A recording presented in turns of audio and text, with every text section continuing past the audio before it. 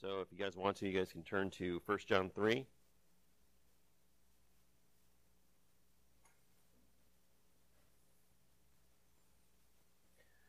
So 1 John 3 says this. It says, consider how much the love the Father has given to us, that we should be called the children of God. Therefore the world does not know us, because it did not know him. Beloved, now we are children of God, and it has not yet been revealed what we shall be. But we know when he appears, we shall be like him, for we see him, and he sees us as he is. Everyone who has hope in him purifies himself just as he is pure. So, the first word, consider.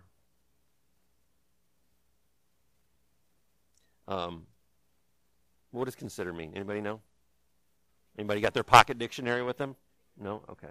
To ponder, consider, means to think about, to look into. And if you really think about this, John is saying, think about how much the Father loves us.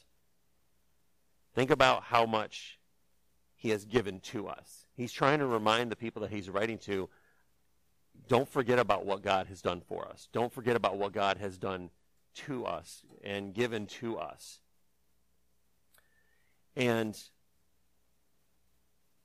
he says, how much love has he for us that he calls us his children? It's not that he is forced to take us. It was not that, these are my kids and I have to deal with them. It says that he chose us. He has given to us. He adopted us.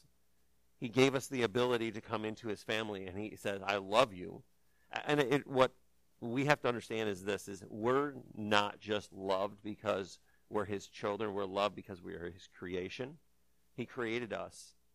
And we can look at creation. We can look at the child in the womb and say, he loved us because he created us. David said, you knit me together in my mother's womb. You knew me before I was being formed, before I was formed. And we can look at that and say, how much love does he have for the littlest that he has for us too? And so when we look at this, it says, how much love has he given to us that he calls us his sons and daughters? It's not that he said, well, you're my kids, and I guess I have to raise you, and then when you're 18, I can finally get rid of you. He chose us. He said, I'm going to choose you. I'm going to bring you into my house. I'm going to set you at my table. I'm going to feed you. I'm going to take care of you. And he calls us his children. He doesn't say, oh, you're my kids. Ugh. He says, you're my children. I love you. And what happens is sometimes is we forget who we are. Any parent ever told your child, have you forgotten your place? Like, have you ever had to tell your kids, have you forgotten who you are in this house? Like, has your sassiness gotten too much? And I think sometimes we forget our place. We get mouthy with God. We get, stupid with God. And we're like, well, why didn't you do this for me? Why didn't you do this? He's like, have you forgotten your place? I called you to be my child. You weren't born into here. I called you to be my child. I adopted you. I pulled you out of whatever you were in, and I pulled you into my house. I pulled you into my family. And I think sometimes we forget that because we get belligerent with God. And we're like, you didn't do what I wanted you to do. Well, he's like, I'm not here to do what you want me to do. There's nowhere in the Word of God that says, oh, when we tell God to do what we want him to do, that he's going to do it. Has any of you parents ever had your kid come up to you and say, I need this right now? And you're like, never. There's a difference between demanding from your parents and asking from your parents. And I think so many times we forget who we are and forget our place in God's family, that he is our Father, and that honor and respect is due towards him, and we go up to him and we demand from him. Well, God, I wanted this way, and you didn't do what I wanted to do, and I need you to do it this way. And God's like, wait a minute. Who has the place of authority in this family? Who has the place of authority in this kingdom? He's like, I do. And nobody demands anything. You ask God. If you look through Scripture, it says you can ask God. It says, ask and you shall receive. It says, call on his name and you shall be saved. The only thing that is demanded in his kingdom is when he calls us to live righteously. It says, I call you to live righteously. There's a standard that he has and says, I want you to live righteously. In verse 3, it says this. It says, everyone who has hope in him purifies himself just as he is pure. It says, verse 4 says, whoever practices sin breaks the law, for sin is lawlessness. You know that he said he was revealed to take away our sins.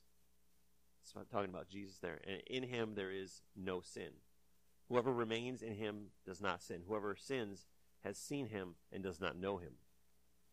And then verse 7 says, little children, let no one deceive you. The one who does righteousness is righteous, just as Christ is righteous. Whoever practices sin is of the devil, for the devil has been sinning from the beginning. For the purpose of the Son of God was revealed, that he might destroy the works of the devil. Whoever has been born of God does not practice sin, for his seed remains in him, and he cannot keep on sinning, because he has been born of God.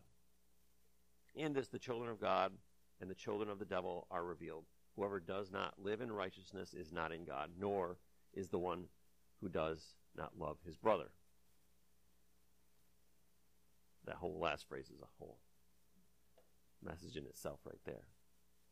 But 1 Peter 1:14 says this. It says, as obedient children of God, do not be conformed to the evil desires which governed your ignorance before you knew him. The requirements of transforming power of the good news regarding salvation. So it says, Peter's saying, don't let the evil desires that you once lived in control how you relate to God, how you walk in God.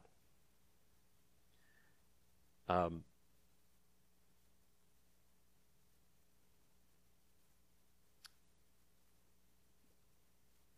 says, don't be conformed to this world, but be transformed by the renewing of your mind. So what that means is this, is we have to start to think about the things God thinks about. How many of you guys have ever tried to do Bible reading, Bible study, devotional, and then everything comes into your mind about what you need to do, what's going wrong, what's happening in your life, and you're like, I just wanted to study the Bible for 15 minutes, and everything is jumbled up in your head. It's that delay of like, oh, I know I need to do this, but then when you get alone and you get quiet, you're like, well, all the thoughts are coming back. All the thoughts that I need, what I need to do.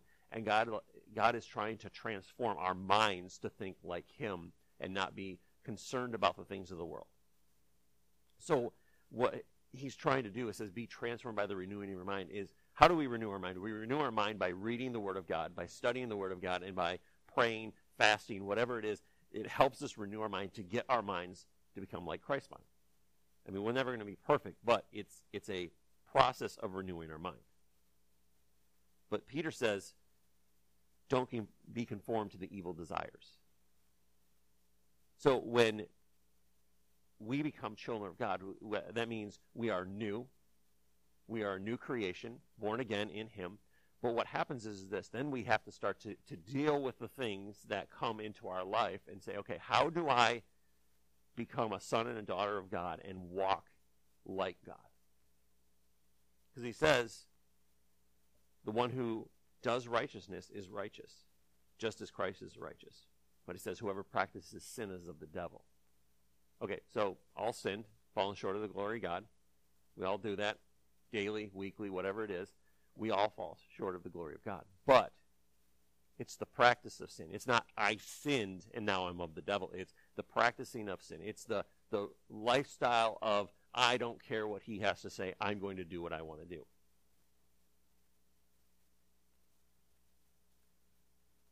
John 1:12 says this, but to all who did receive him, who believed in him, he gave them the right to become the children of God.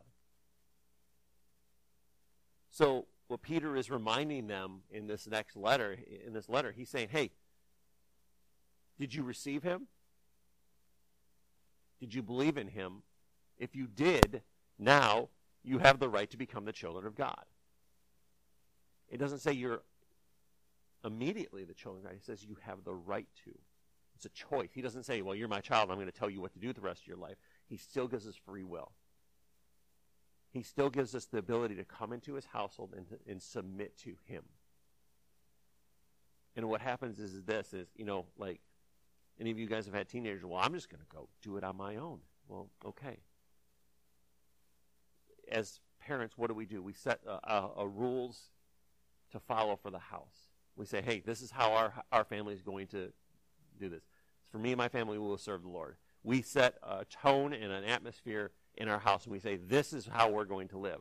And if you choose not to live that way, that's fine. But sometimes you may not live here and do that. But, so God says, hey, you're born again. I love you, but you also have the right to not live how I ask you to live. He doesn't force us. Have you ever once been forced by God to do anything? You ever show up at your door and be like, you're going to go do this right now? No, he doesn't do that. God is not that way. He doesn't force us to do anything. What he does is he comes to us and says, hey, this is going to be better for you. This is what's right for you. This is how your life is going to improve. This is how you can become more like me if you do this. Sometimes he knocks on the door, says, hey, let's stop it. And sometimes he's like, just stop it. But there is correction from God. And I think sometimes as Christians, we don't want the correction from God. We just want all the blessings from God. But as you guys know, correction in a household, correction is there, but when correction comes blessing. Because it brings us into alignment of what God is doing. It brings us into alignment of his will, not our will. You guys ever thought you knew better than your parents and then messed up and you're like, yep, they were right. You hated to admit it, but they were right. At one point, your parents were smarter than you. But God says, you have the right to become my children. You don't have to be. You can be born again, and he's like, I love you, you're my child, but he's like, you have the right to still not come into my household. You still have the right to not come into my kingdom. And act like, and behave the way you should. So when we become the children of God, that means we have to take our will, our emotions, our desires, and give them to him and say, okay, I am your child. I'm submitting myself to you. You guide me. You lead me. You direct me. As humans, that's hard because we have a will of our own. And we get to a certain point in our lives at a certain age, we're like, well, you can't tell me what to do. It's like, he's not telling you what to do. He's asking you. He's saying, I need you to do this if you do this. He's not like, you're going to do this. But when he asks you to do something, as a child of God, we should say yes. Jesus, in the garden, sweating blood before his Father, says, if this cup can pass from me, if sin being put on me, if death being put on me can pass from me, please let it do so. But it's not what I want, it's what you want. I don't think God is ever going to ask you to do an extreme thing as Jesus did. God is going to ask you to do things, and what happens is this, is when we are his children and we follow him and we believe in him and we trust in him, when we trust in him, we know he has our best intentions in mind. You ever thought, someone talks to you and you're like, I don't know if they have good intentions for me when you're talking to them. Like they're telling you things and you're like, I feel like they're trying to trick me or they're trying to entrap me in something or they don't really want good things for me. You ever been there? You're talking to somebody, you're like, yeah, I don't really think they're on my side on my team. They want something bad for me. That's not God, though. God doesn't say, well, you're going to do this and do this, and he's like, then he lets you do it, and he's like, ha, I tricked you. No, God doesn't do that. God loves you, and he's like, hey, I created you for a purpose. I'm going to direct you and guide you and lead you so you can fulfill that purpose. He only leads us and does things for us and shows us where to go for our good. It's never detrimental. Following God is never detrimental to us. It may feel that way because you're like, you didn't do it. I'm not doing what I want to do. Anybody ever been at work and you're like, oh, I don't really want to do that right now? Yes. Like, I don't even really want to work right now. I just want to go home, It's like on Friday at like 3 o'clock, you're like, do we have to be here? Do we really have to be here the rest of the day? I mean, when your VP says that, I'm like, yes, close down. And it wouldn't, I didn't say that, but I was like, yes, that would be great. Let's go home at 3. I'd love that. But when we look at that, God is never going to give us something that is dangerous for us. He's going to ask us to do challenging things in our life. He's going to ask us to do things that are harder than what we've ever done. He's going to ask us to create things that we've never done. He's going to ask us to set boundaries in our life that sometimes are hard to set. But he's going to do that, and when he asks us, it's only for his glory and our good. God is never going to send us on a task or ask us to do something in our life that is not going to be beneficial for us. It may suck sometimes when you're doing it. It may struggle sometimes. It's funny because our kids sometimes like, how do you guys do what you do? We're like, what do you mean? Like, how do you deal with people when they hate you? I'm like, just don't worry about it. And they're like, how do you have a message every week? Like, you just do it. But here's the thing. When you're in the will of God, none of that stuff matters. You just do what God asks you to do. How do you walk in the will of God as children of God and be able to receive from God? I think too many times we as Christians, we are the children of God, but we don't know how to communicate with the Father to be able to receive from him and hear what he has for us. We go about our lives and we're doing stuff and like, why is God not involved in this? He's like, you never let me get involved in this. A lot of times what we do is we do something and say, God, I want you to help me with this. Or, God, I'm going to do this and you need to be involved in this because this is what I want to do. Instead of asking, God, what do you want me to do? God, what are you asking me to do? Not what am I telling you to do? Your kid ever walked up and you said, you're going to do this right now and I need this right now. And you're like, you're hilarious. But think about it. We do that to God. We're like, I'm going to go do this. And God, you better show up and help me with this because I want it, not what you want. We all do it.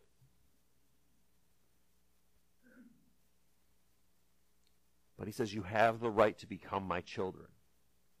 And when we become his children, we have the right to become submissive to him. In our culture, that's a no-no. In our culture today, it's, I'm not going to submit to anybody. I'm going to do what I want to do. I don't want to work a regular job because I want to be my own boss. Guess what? When you're your own boss, you're still somebody's servant. You're still submitting to somebody. Like I had this one person say, well, I'm going to be my own boss. That's great. You get to figure out your own finances. You get to figure out your own jobs. But who pays you at the end of the day? It is the client that you are working for. They're still your boss. And here's the thing is, we have to learn to submit ourselves to God, and it's hard sometimes because our will gets involved. I'm like, I want to do this, and God's like, I don't really think it's wise. Or you just don't have peace about it. You guys ever gone into something and you think, oh, this is going to be great, and you're like, then you don't have peace, and you're like, yeah, this is really not working out for me right now.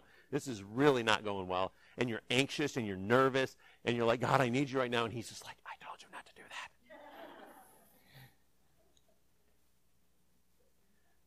But think about it. He's not always going to get in our face and say, you're wrong, stop it. He's just going to whisper and say, hey, probably not going to be a wise choice.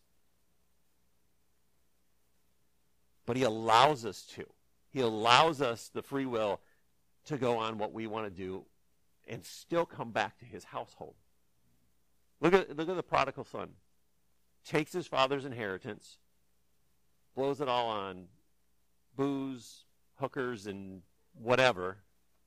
I mean, it's true. Come on. Why are we sugarcoating things in church? That's what he did. women of the night, and blew all of his money, blew all of his inheritance, and he's in a pig trough eating food out of a pig trough, and then, yeah, he's gotten to the pretty lowest of the low. Have you ever worked with pigs? Yeah, you know, it is what it is. He's in a pig trough eating the food the pigs eat, and he says, well, at least I can go back into my father's house. I'll go back and I'll beg him to be a servant. I'll beg him to be a servant. And what does he do? He goes back, but his father sees him from afar off. That means his father was always looking for him, always waiting for him, always expecting him to come back, and always hoping that he would come back. And so when he comes back, his father takes him in. He probably had to shower him off a little bit because he probably smelled like pig. And so he makes him get cleaned up, puts a robe on him, puts a ring on his hand, and that ring was a symbol that he has authority in my house, that he is part of my family. But the son expected just to go back as a servant. He goes, at least I know I'm going to get fed, and I won't be fed with pigs if I'm a servant. He fell from, I'm the top in the town of money, wealth, I got everything. You know, he was driving his, Ferrari version of a chariot back then. He had everything, and then he's down in the lowly place. But he says, at least when in the Father's house, I can go back to the Father's house and be a servant in the Father's house. And what happens is sometimes we lose our identity of who we are, and we like, you know what, does he still love me? At least I can go back and serve him in his house. At least I can get crumbs from the table. It's better than the slop that they're feeding to the pigs. But what the Father does is he brought him back, and he brought him back to the same spot he was before. He said, I don't care who you are, where you've been, you're still my son, and I'm going to put you back into that spot that you were before you took all the money, said I don't need you, said I can do it on my own. And he brought him back, and he set him at the table.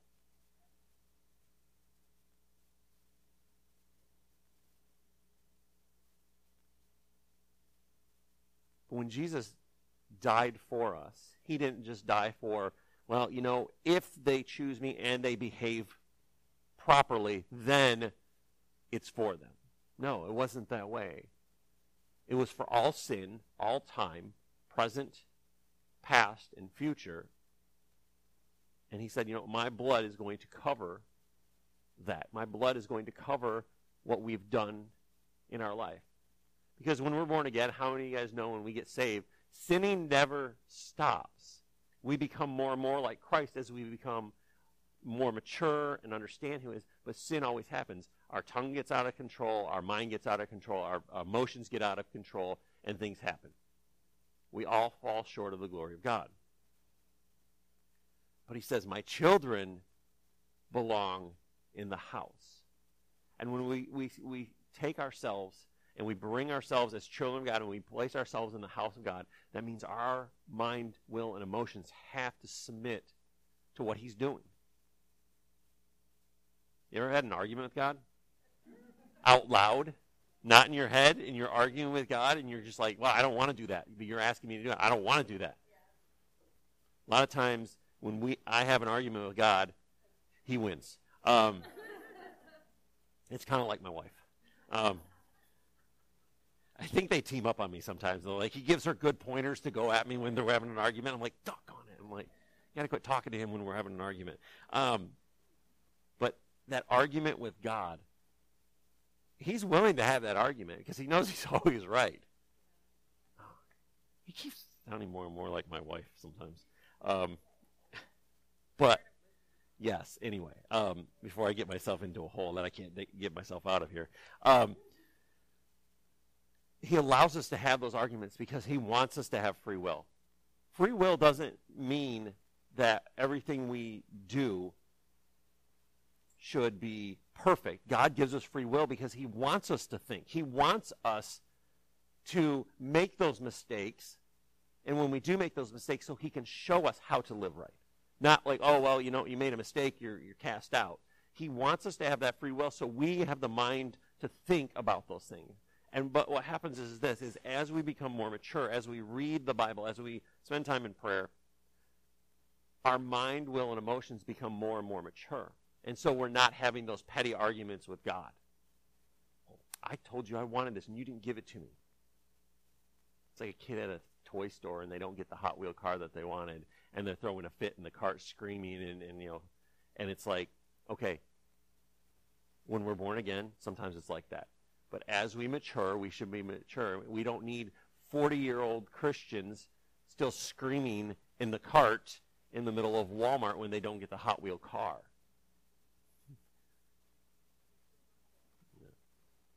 We need, yes, that I may have experienced a toddler in a Walmart. That it was a really, really good analogy when I thought about it. So yeah, I may have experienced that.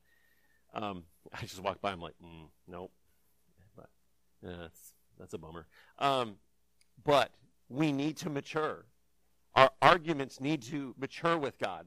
God wants us to question Him.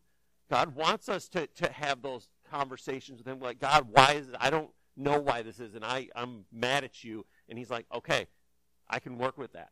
It's that open conversation with God that allows us to be able to receive from Him.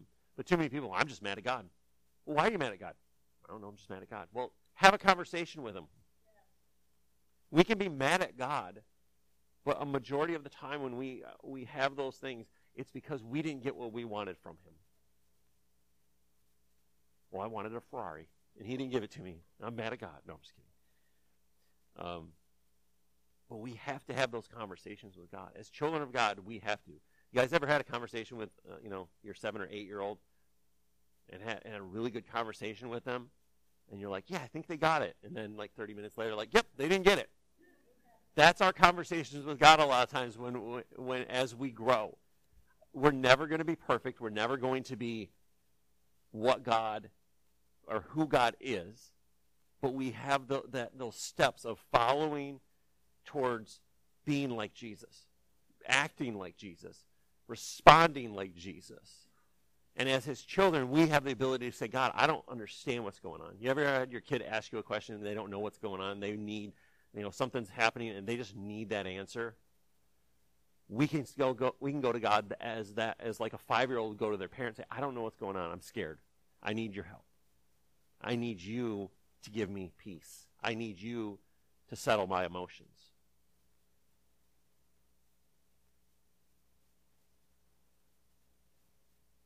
So when God says, hey, I'm bringing you into my house, He says, I love you, but there's some rules we have to follow.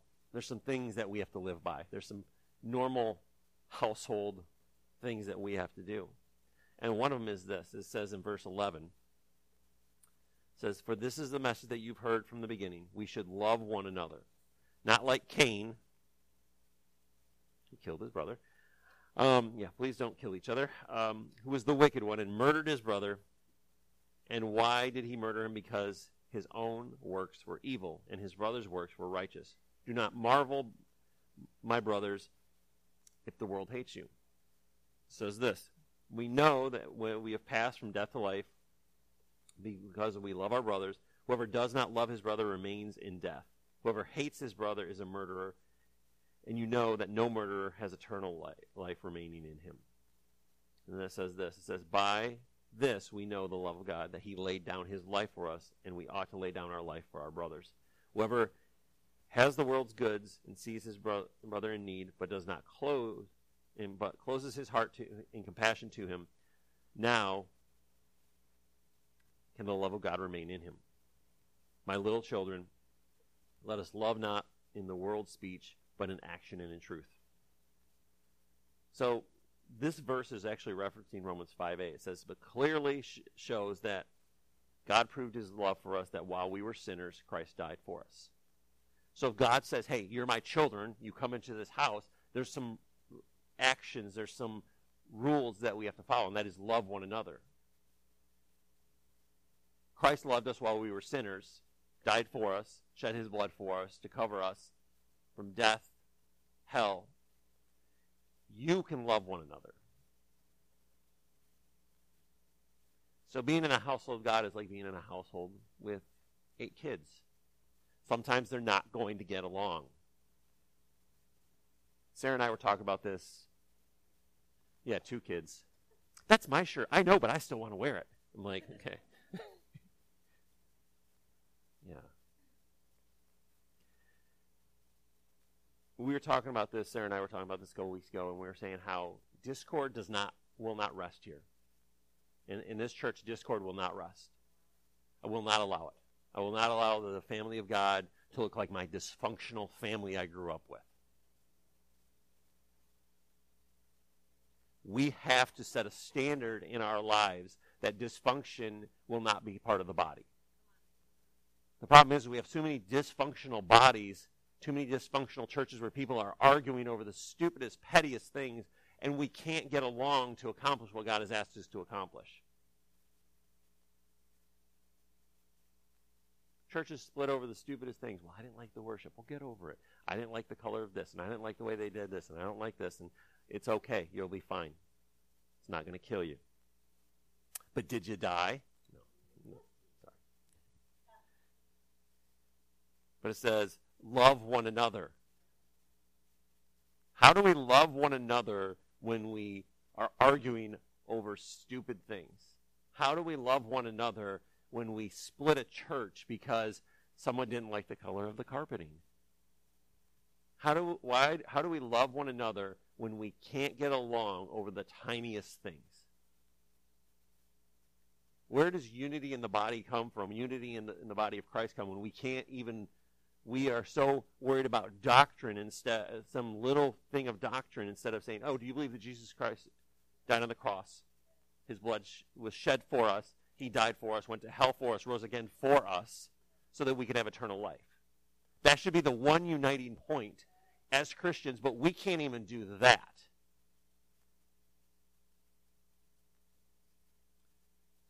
But the commandment is to love one another. Love your neighbor as yourself. Brothers and sisters, love one another. But Sarah and I were talking, we were talking with some people, we said, we will not let that devour our church. I said, it won't last long. Or that spirit won't last long. We will not allow division to come in and the body to start arguing with each other. And, well, I didn't like this and this, blah, blah, blah. They don't last long. About 3 months. That's about, I've timed it. So, but as we love one another as brothers and sisters in Christ, we have to put aside our differences. We have to quit looking at, well, they did this and they said this to me. Forgiveness comes in. And I think what happens is this, as we love one another, as we love brothers and sisters in Christ, as we love people, we have to say, okay, they're not me. They're not God. I can look past that because God has asked us to love them like he loves me. And I think that's hard for people sometimes. We get territorial with things like, oh, well, you know, they did this and this is mine and I don't. No, God said love one another as I have loved you. And sometimes loving one another is hard because we get in our mind, this is how it has to be, and this is what I want to do, and this is how I would do it, and they didn't do it my way. And I didn't get the car, and now I'm going to kick and scream in the cart until I get my way.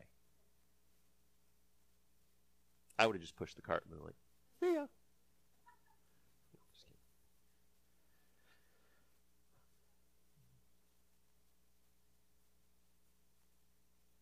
But it says that we should lay our life down for our brothers. If we have something that we, in monetary or worldly things, and I'm not talking bad things, I'm talking money, time, whatever it is, that we can help somebody with, and we don't, we're like, oh, no, we'll figure it out. Somebody else will do it. Do we actually love our brother? Is Christ in us?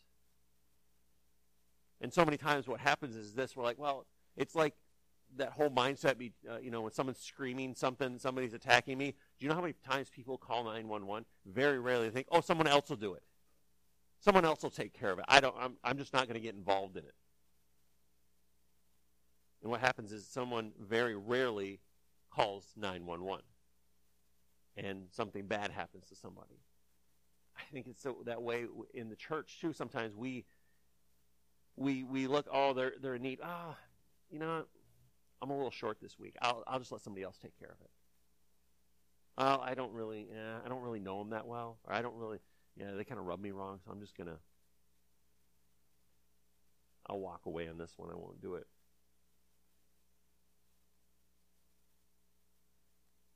But is the love of God in us when we choose not to?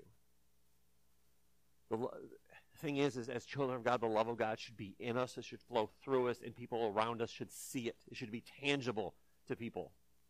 It should be tangible to the people around us that we love God and we love other people. But what happens is we're like, well, I'm a Christian.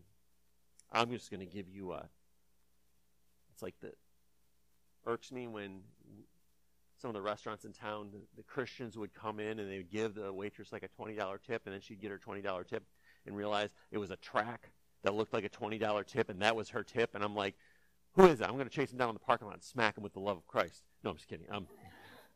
But as Christians, we should be leaving that $20 tip, not the no money, and say, why are you working on a Sunday to provide for your family, and leave them the $20 track that looks like you're leaving them something. Is that the love of God in us? No, that is disgusting.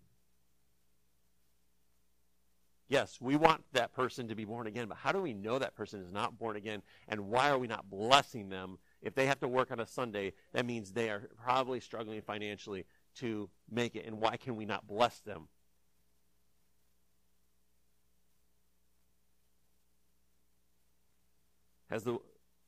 Whoever has the world's goods and sees his brother in need, but closes his heart of compassion for him, how can the love of God remain in him? It didn't say, I just don't give. It says, closes his heart of compassion. If we close our hearts to what we see in need and in want and lacking in this world, is God really living in us? We have to really evaluate that. You know, sometimes I think we become like those people. Well, somebody else will call. Somebody else will take care of it. And there's times where it's like, you know what? There was always this guy for like 2 weeks at Walmart in town one time, and I was driving through, and I would see him.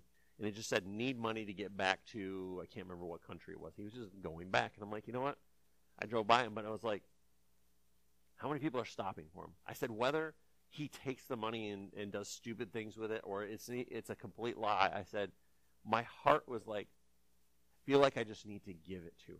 Gives him something. Because you know what? If he is not lying and he needs that money to get home, and I turn my face away from him and I say, no, you know what? I'm just not going to, we as humans, we're naturally pessimistic in some ways. We just always think that, whoever's got a sign that says they need something is lying to us, because we see the stories on the news and we hear things. But what God is saying is can you close your heart and compassion for somebody who's in need? Here's the thing is, it doesn't have to be the full amount. It can be a $5. It can be $2. It can be $20. But it's just, do we close our heart and compassion? When we see someone in need, do we say, it's just not my thing? Think about the Good Samaritan. How many people passed by that man that was beaten and robbed? And what was it? It wasn't the average person passing by him. It was the church people. It was the rabbis and the holy people that were passing by him and like, oh, you're just too gross. Oh, you're just, no. Compassion for our brothers and sisters is if they're in need, we take care of them. If there's lack, we fill that lack. If there's something they're struggling, we pray with them. We sit with them. Here's the thing is, if we don't have compassion for our brothers, how are we going to have compassion for the world? If we can't have compassion for the people around us, then why are we even trying to do anything else? If you can't have compassion for the people who are in the body of Christ, who are friends with you, you see every day, and you're like, oh, no, somebody else will take care of that, then how is the world going to know that we are believers? How is the world going to know that we love Jesus and we follow him?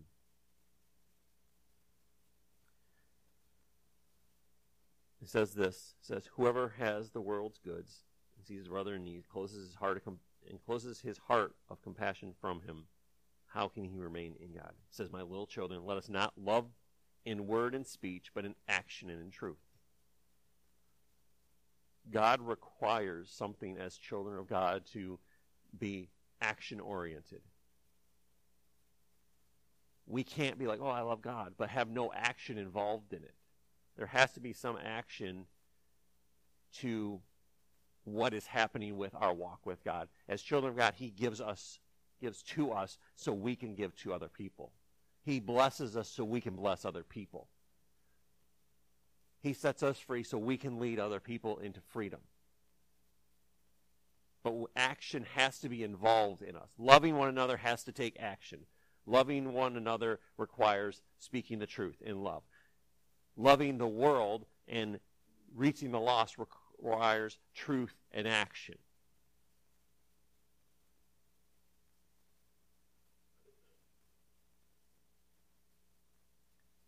But loving one another requires us to open our heart of compassion to him. Requires opening our heart to God so that he can fill our heart with his love, his peace, his joy, his compassion for the people around us.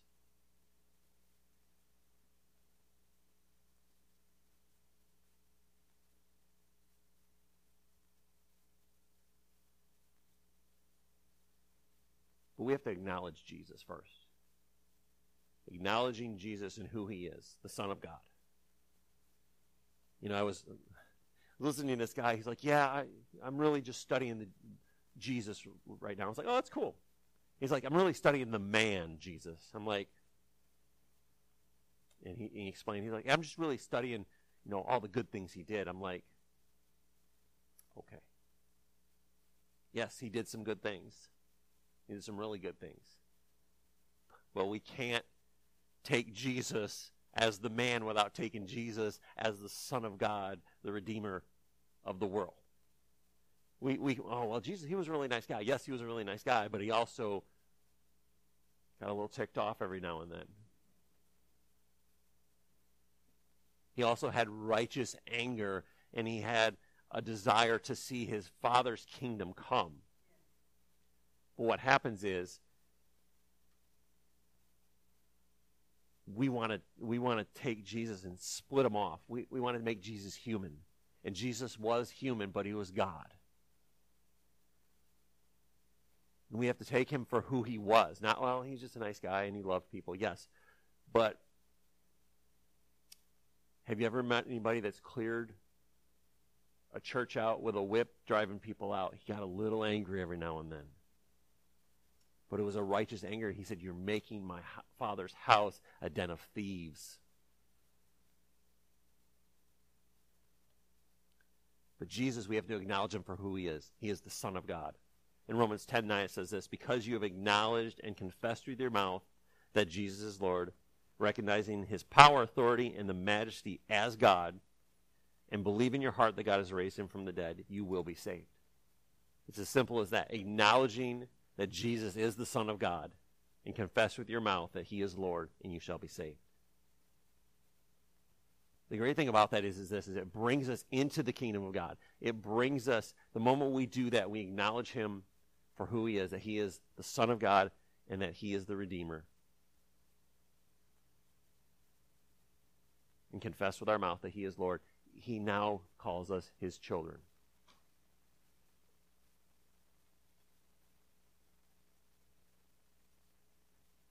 And all it takes is that moment, that still small moment of just saying, I need you. I need you in my life.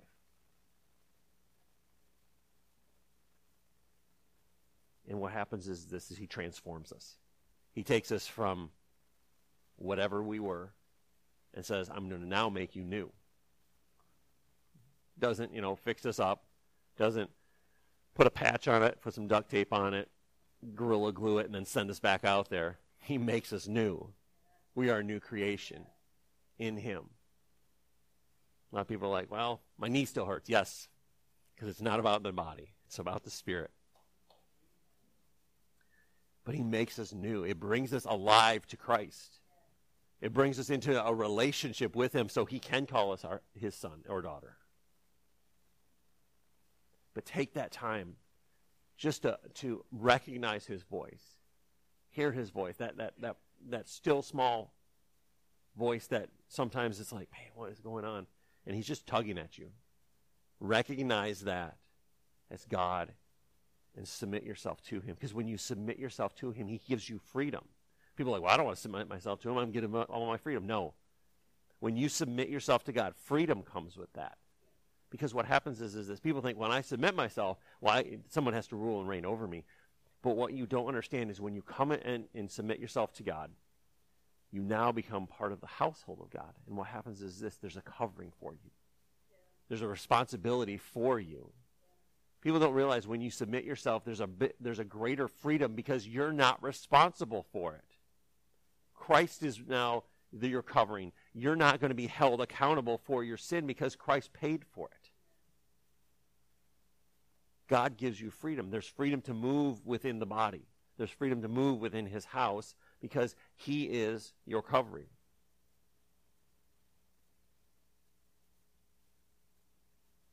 So as sons and daughters, we have the choice.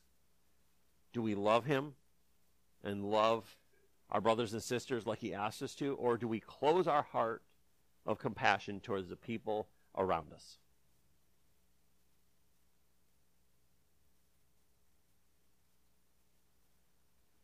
But it says, if you do that, how can the love of God remain in us?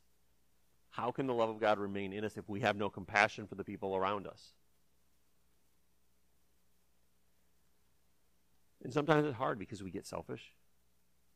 We get focused. You ever been into a store and you're just like, I'm getting in there and I'm going to do what I'm going to do and I'm going to do it. And you get something gets highlighted to you, but you're like, I got to get in and I got to get out. I'm in a hurry.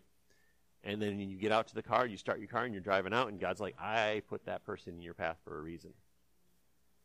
I put that person in your way, in your vision, so you saw that person for a reason. But we're like, I was in a hurry.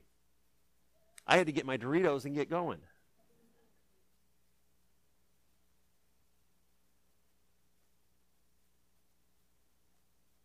But opening our heart to compassion for the people around us, loving our brothers and sisters the way that God loves them, is the thing. That's obedience to him. It's listening to his commandments to us and saying, yes, I'm going to obey what you have to say. I'm going to do what you are doing. I'm going to obey what you say because why? Because he is our Father and he's giving us direction. He's leading us into the proper way.